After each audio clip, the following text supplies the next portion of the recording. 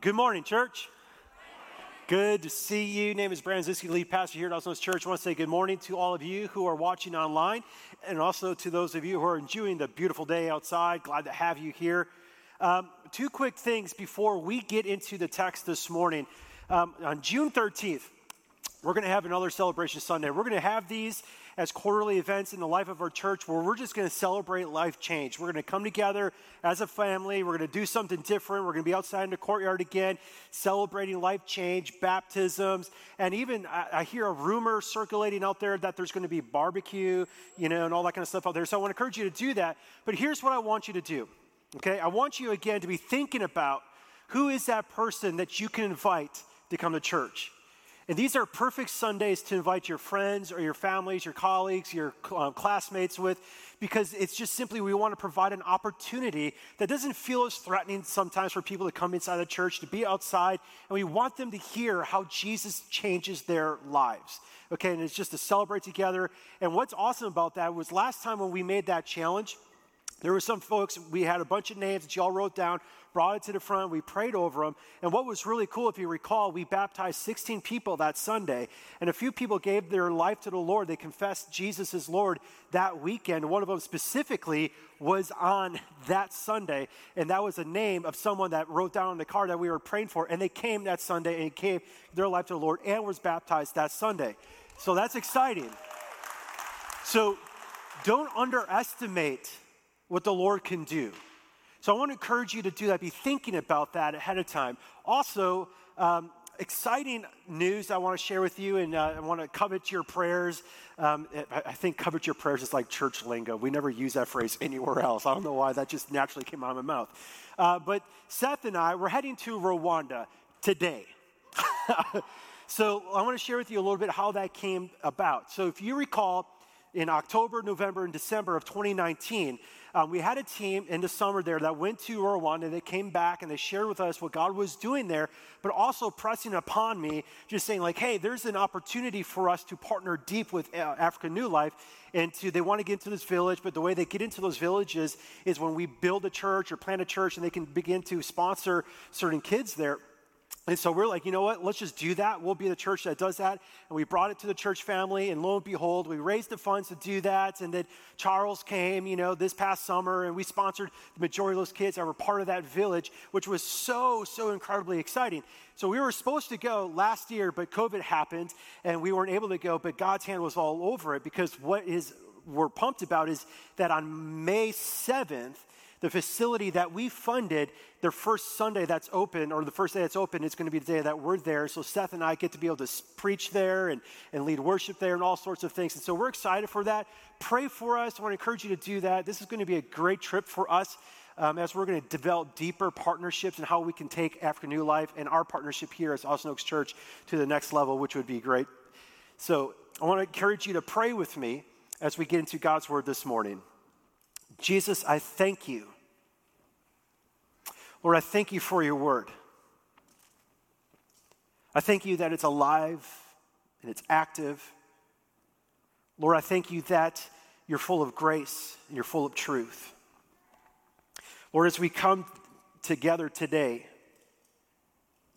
celebrating communion, remembering the gospel, Lord, I pray that you would challenge our hearts.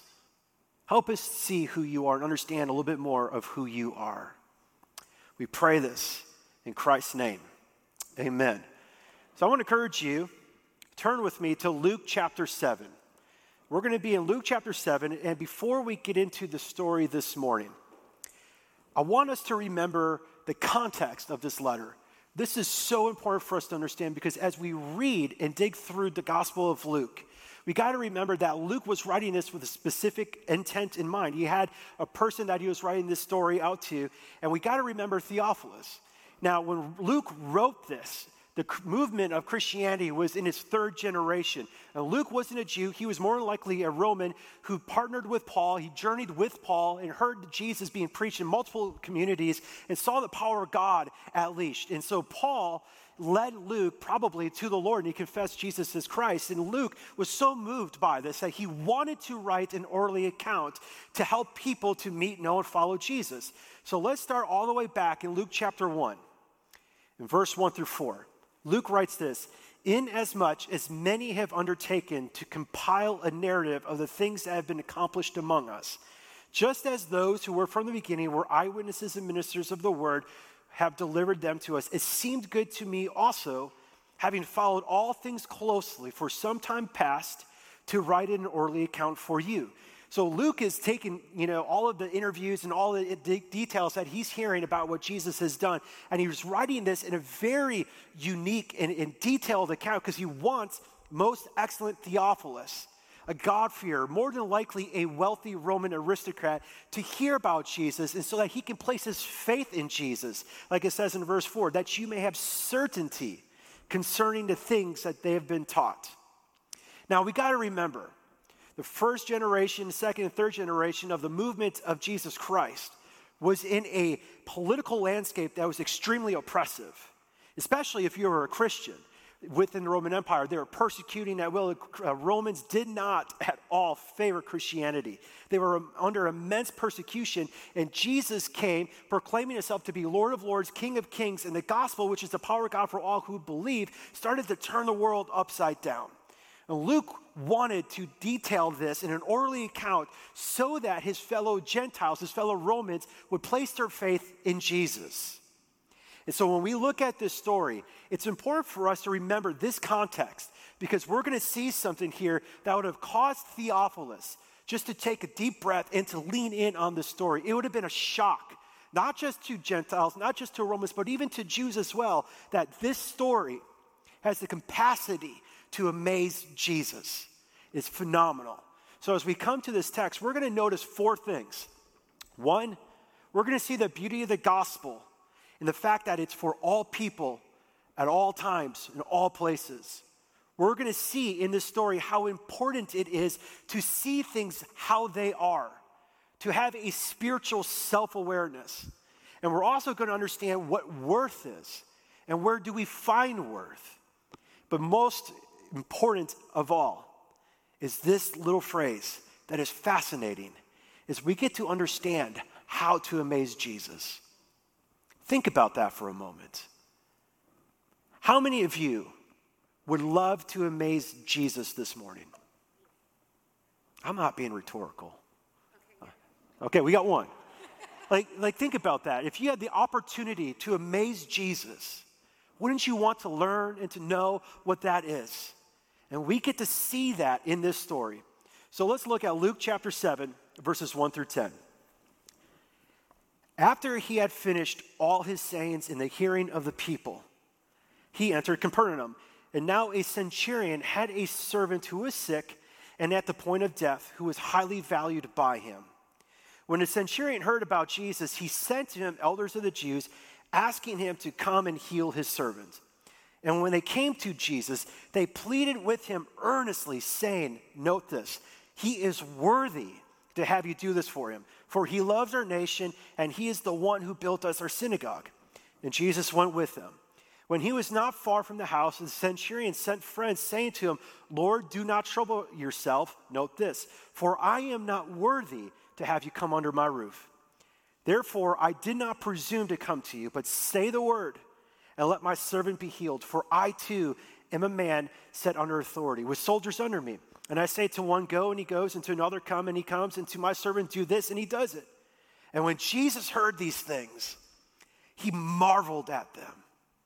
He was amazed at them, turning to the crowd that followed him, saying, I tell you, not even in Israel have I found such faith. And when those who had been sent to return to the house, they found the servant well.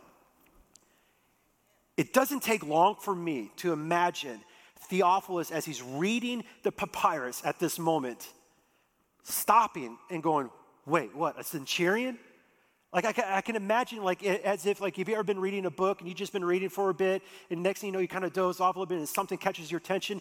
This is that moment for Theophilus.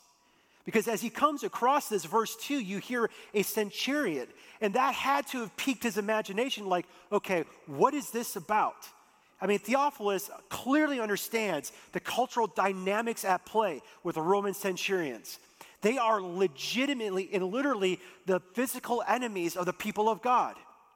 They are people who look down on the nation of Israel. And in this story, there are all sorts of characters here.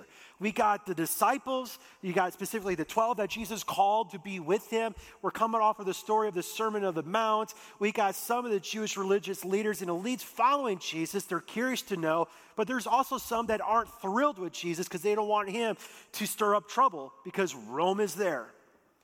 And an odd character, a centurion. The Roman Empire is the present cause of oppression and mockery of God's people. It's a stain on the nation of Israel. They come in and they pollute the temple and bring in all sorts of idols into the temple.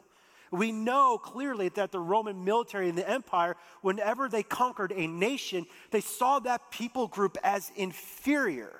They were an inferior race and they deserved to be our subjects. If Babylon was the personification of evil in the Old Testament, Rome is the personification of evil in the New Testament. A centurion in the culture is like a modern-day army captain. He's wealthy, he has power, he has influence, he's a man of authority, probably oversees at least 100 soldiers. He has freedom to do what he wants to do as he sees fit as a Roman centurion. So when Theophilus comes across verse 2, now a centurion, that had to have been a moment where he would just be like, okay, what's going on? But now as we look at the story, it's fascinating what causes the centurion to move towards Jesus. He had a servant who was sick and at the point of death who was highly valued by him. Now, at that time, like death was a common thing. It was like the average age expectancy was about 50 years old, and he had a lot of servants in his employ, but this one was different. This servant somehow had a relationship with the centurion where he probably saw him more as a friend. And so he cared deeply about him. And the centurion is in this crisis mode and he doesn't know what to do. So he hears that Jesus is coming and he's like, this is my act. Let's send people to find Jesus. Don't miss the cultural stuff here. Because no way in any shape or form would a Roman centurion ever call upon Jews for help. And no way would any Jewish elder ever run errands for a Roman centurion. It just wouldn't happen. So this is a tense scene. He calls in verse 3 the Jewish elders to come. And then they go and they plead earnestly with Jesus. This is the most unlikely connection. But friends, I got to tell you, this is the beauty of the gospel. Bringing people who would never be brought together. We see something here that is so profound. And I know Theophilus has got to be asking the question, will Jesus come to someone outside of Israel? Will he bless a wealthy and a cruel Roman centurion? And if he does, what does that mean for me? That is an important question to be asking. Verse 4. And when they came, the Jewish elders came to Jesus, just hear this. They pleaded with him earnestly. They're like imploring Jesus. They're building a case for the centurion to Jesus, pleading with him earnestly, saying, he is worthy to have you do this for him. That is fascinating. He loves our nation, and he is the one who built us our synagogue. Verse 6, these next words are so beautiful.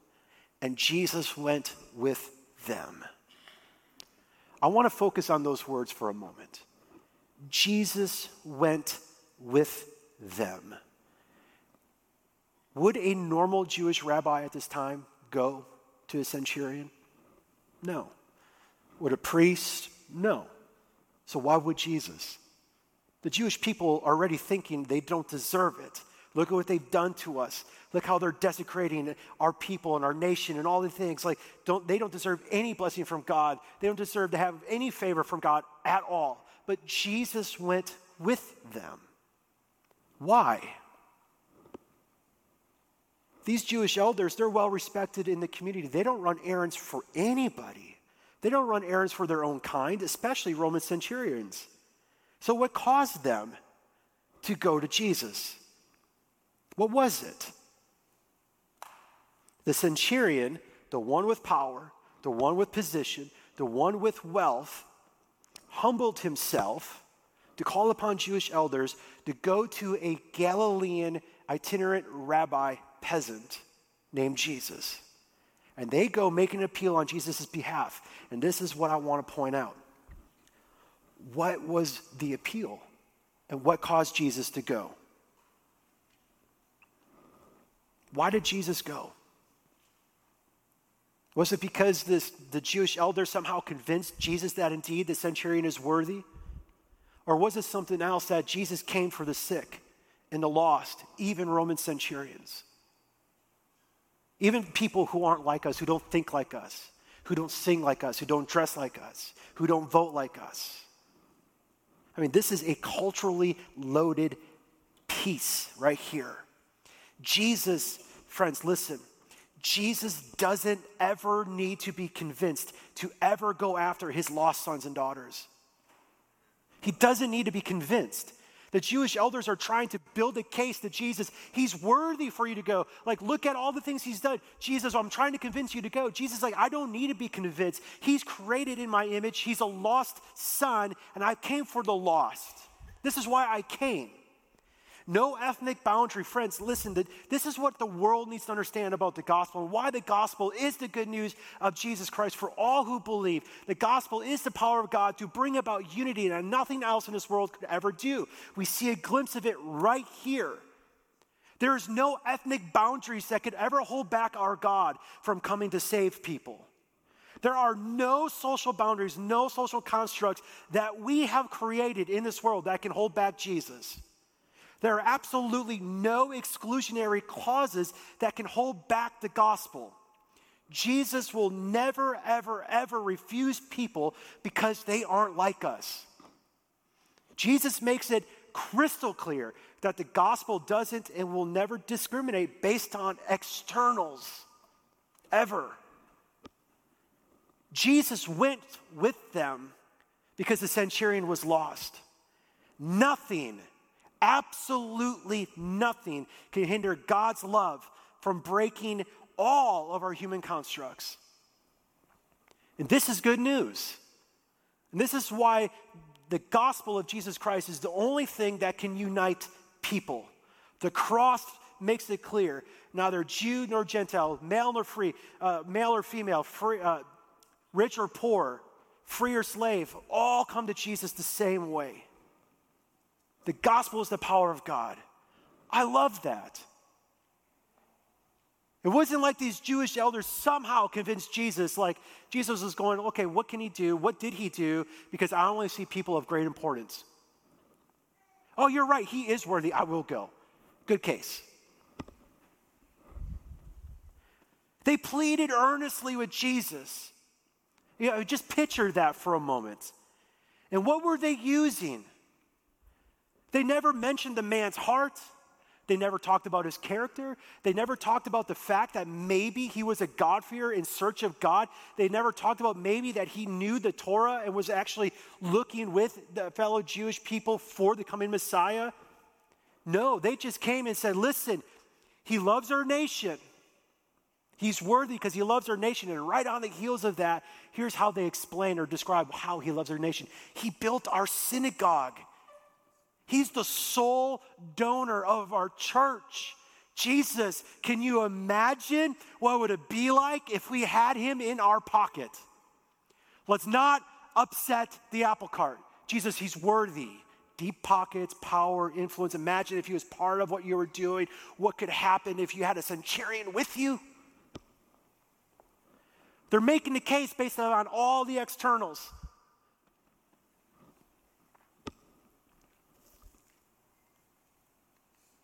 He's worthy, Jesus. He's in our corner, Jesus.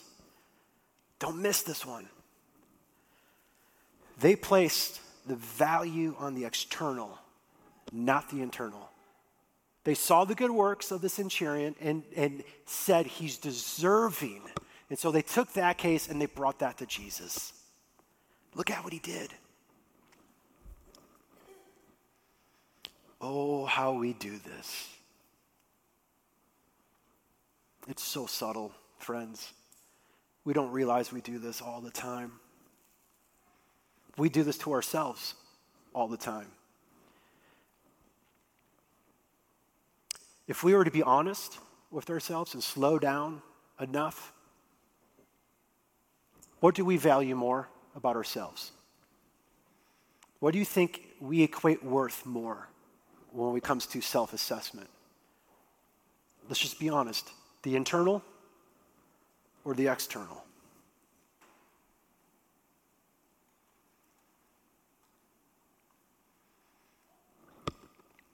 A lot of times we look at what we don't have, or we start to think that, look what I've done, and somehow this deserves God's attention. I earned this.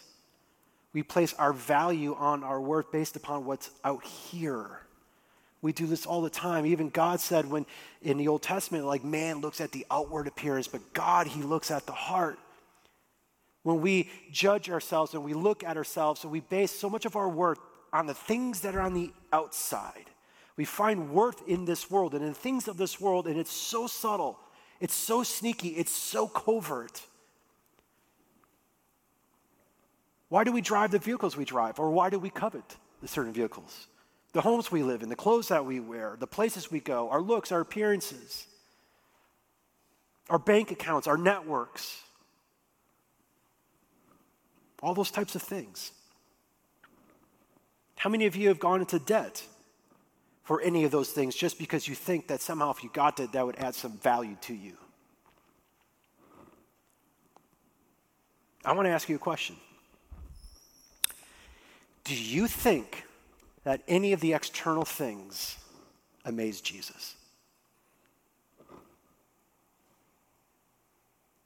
Do any of these external things that we think have worth, that we think somehow makes God deserving of our attention, like, God, look at all of this. You're right. I am so proud of you. You got that car. Way to go, buddy. I'm amazed. Whoa. None of those things amaze Jesus. None of them. And do you know why we get ourselves so wrapped up in valuing our worth based upon the external things, the successes, the pedigree, all that kind of stuff? Is because we do that to other people. We subtly do it. Again, I know we don't like to admit it, but it's there. We're impressed with people with achievements and success and stuff. When you meet wealthy people, you're like, somehow you think that they're more deserving, or people of power or platform, and you're like, they're more deserving. And like, you ever feel that? Like, you feel less than that person? But like, does any of that stuff impress Jesus? But it impresses us, and we're moved and influenced by that. I mean, I've been in the church world long enough. I've talked to multiple pastors from all over the place. And we have this common theme that we hear a lot of times with churches when it comes to who makes or what makes a great elder candidate. And without thinking about it, a lot of times churches will respond, are they successful in life, aka business, therefore they're qualified as an elder? Where you're like, wait a second, how is that a qualification? And we put in like successful business people at the elder board thinking that's what makes a good elder board. Not to say those traits don't help, but we look at the external things. We do this all the time. And let me tell you, the church is not exempt from this either. Generally speaking, how many churches have made bad decisions based upon upsetting the major givers in the church?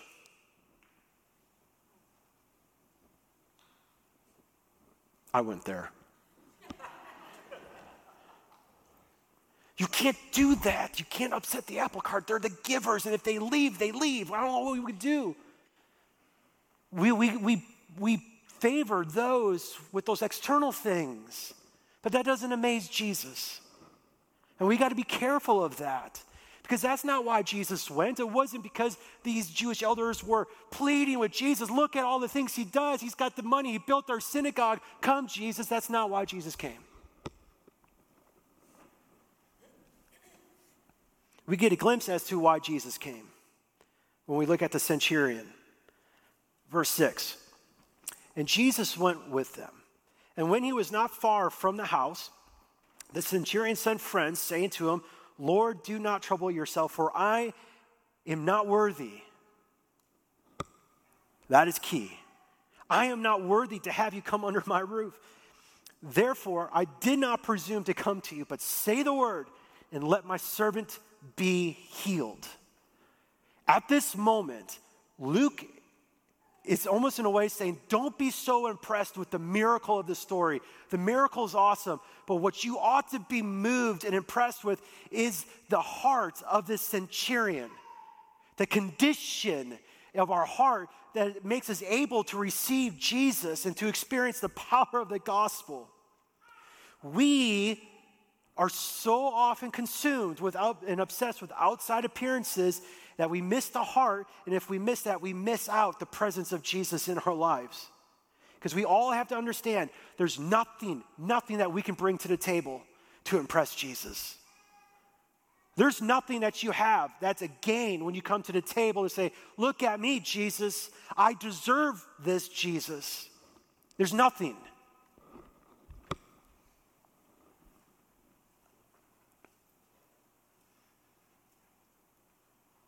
How is your ability to see things as they are? I mean, you can look at a certain lake or body of water, and you can go, oh, this is really clean and clear water, because you can see through it. But even if you were to take a sample of that water and hold it up to a microscope, you would realize that water is still contaminated. That's what God's word does to our heart. When we start to recognize who God is, we start to recognize who we are. And this is the first thing that we need to have, is a spiritual self-awareness. The Jewish elders, they begged and pleaded Jesus, saying the centurion is worthy because of all of these external things. You should come. And the centurion is saying, I have all these things, but yet I'm still not worthy. And like, you just imagine this, okay? He sent the Jewish elders. Jesus is on his way, and the centurions even have second thoughts about this, like, wait. I don't even want him to come to my home. So he calls his friends, or probably soldiers, to stop Jesus from coming to his home. And he says, I'm not even worthy of you, Jesus, to come to my house. That's why I didn't even presume myself to come to you. Friends, listen to me. If you want to experience the gospel of Jesus Christ and the power of God and the presence of God in our life, we have to understand this, that any plea or any platform of self-worthiness before Jesus is unsustainable before him. Absolutely unsustainable. And when we become gospel self-aware, we begin to realize that Jesus is drawn to this type of humility. When we can see things for how they are. Yeah, Jesus paid it all. I can't boast in anything in myself. There's nothing I can bring to the table because they're all filthy rags, but he did it. Humility is the key to producing fertile ground in our heart for faith to take root. Humility reveals a hunger for God. It tells us that we can't do this in of ourselves. We need something else. The centurion was humble enough to call upon the Jewish elders. He was humble enough to realize his status before Jesus, to even send friends saying, stop. He was humbled enough to even recognize that Jesus has greater authority than himself.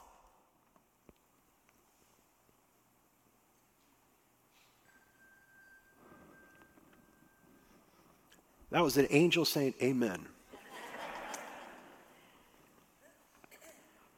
Look at the contrasts. The centurion says, I am not worthy. Look at all that he had. And the Jewish elders are saying, he's worthy. The centurion made his appeal not on what he could bring to the table. The centurion was making his appeal on the heart of God. I know who you are. You are the Lord. Somehow the centurion recognized Jesus as the Messiah. I know you're good. I know you're faithful. I know you're loving. I'm making my appeal on your heart. And I know how this works. All you have to do, Jesus, is say the word. Just say the word. I mean, this centurion understands authority. He's a captain. If he tells any of his soldiers or any of his servants to do something, they have to do it. And a centurion is making a major connection that oftentimes we don't make. He's recognizing that Jesus is Lord of Lords, has authority over the visible world and the invisible world, that he can just say a word. He's connecting the dots in his mind. He knows Genesis, that if God can just say, let there be light, healing someone from a distance can't be that hard. I know you're a person of authority. You created everything. Just say the word and you'll be healed. That is confidence. This is not an unworthiness. Oh God, I'm so bad. Pity me. I'm the worst person in the world. That's not that. That's a humble confidence saying, I have nothing. And I'm appealing on your character, God. That's how the gospel works. That's how faith works. You have nothing, and you appeal to God on his word and his character. And you rest in that. You lean in on that. This is so good. Like, legitimately, this is so good. You can make fun of me later. I love this. Verse 9, picture Jesus in this moment. When Jesus heard these things, the actual Greek word here is he amazed. He marveled at him. He was amazed at him. And turning to the crowd that followed him, he basically says to him, y'all don't have faith. Like this Roman centurion that you all hate, that you're actually mad at me, that I'm even thinking about going, I haven't seen faith like that in all of Israel. 2 times in all the Gospels where Jesus is amazed. 2 times. Right here, and the other time is in Luke 4, when Jesus is in Nazareth, his hometown, telling him about the mission of Jesus, the kingdom of God, proclaiming the good news to the poor. And his own didn't believe him. And it said that Jesus did some miracles, but couldn't do more because of their lack of faith. And his own people, he was amazed at their lack of faith. So apparently, there's really only one thing that amazes Jesus: faith. Having it or not. Now, the not having a faith is not like saying, like, what about those people who have never heard about Jesus? That's not it. It's those who've been made aware that God is who he is, and yet still choosing to not believe it. When he's made himself clear and revealed that he is the Son of God, and yet you choose to not trust that. Or we know God's word. We know the promises of God, and yet we choose to not put our faith in that. And God would be like, wait, you accepted the cross and the resurrection, but you don't walk by faith. That amazes him for our lack of faith. So the question I want to ask you is, how are you amazing Jesus this morning?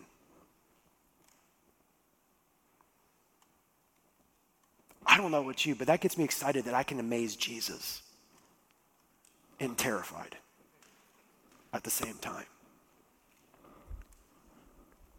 But this, friends, this is where faith grows. This is where faith strengthens.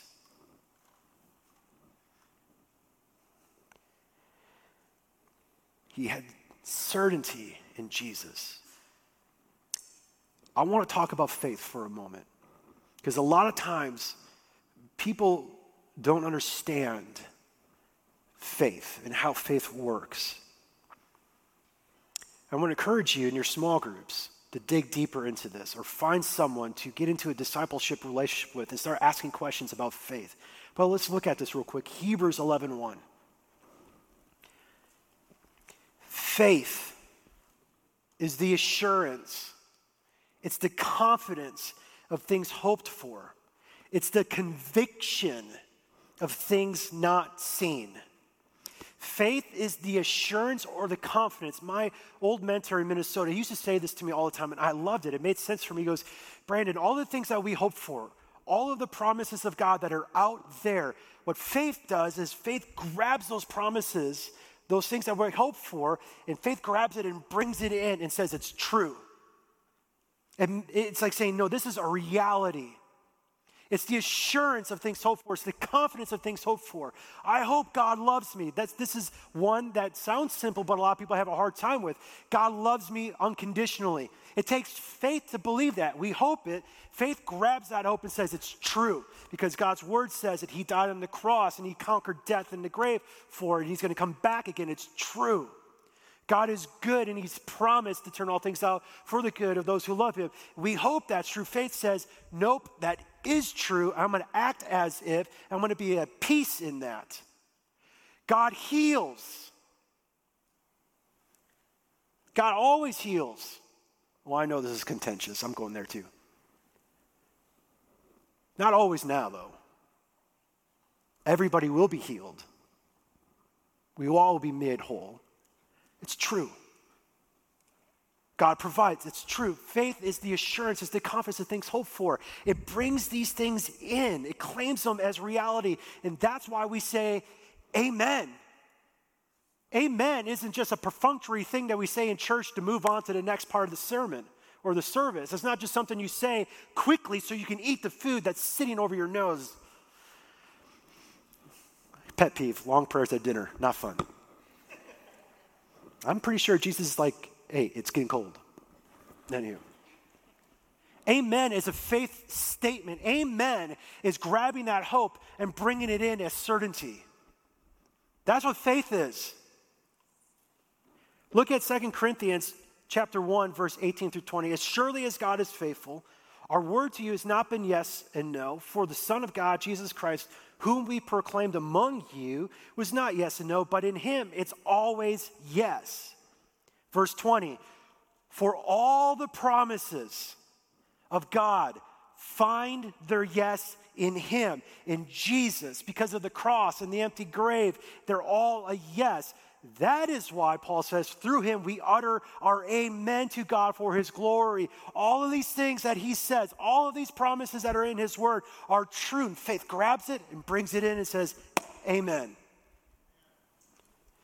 Jesus, you just have to say the word. That's why I say it this way. Faith is an exercise of reality. All of these things are true. Faith lives as they are true, rather than I hope they are, I don't know. That faith amazes Jesus. And the clearer we see who God is, the clearer we see who we are in light of who God is, the stronger our faith becomes. How do we grow our faith? Well, first and foremost, faith comes from hearing, and hearing comes from the Word of God. You got to get in your Word to know Him and His character and what He says. If you don't know the promises of God, what are you grabbing hold of? These are all a yes in Jesus. Like, grab hold of them. They are a yes. Jesus sealed that. They are a yes. They're not debatable. It's not open for negotiation. Yes. That's why Paul says in Romans 12 that our minds ought to be renewed. Well, how do we renew our minds? We get in His Word. We worship Him. That's based out of His Word. All these things. We interact. We pray. And our minds are renewed. And then we're able to discern God's will.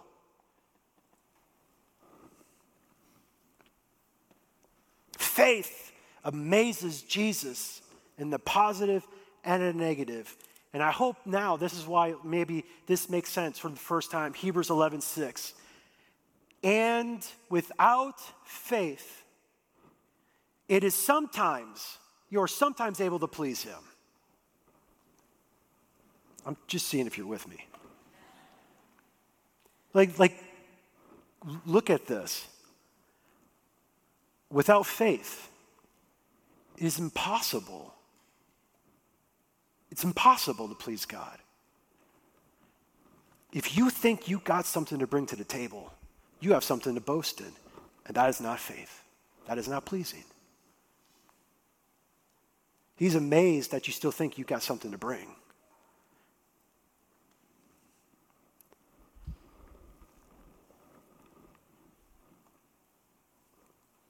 As we come to see Jesus for who he is, we get to see ourselves for who we are.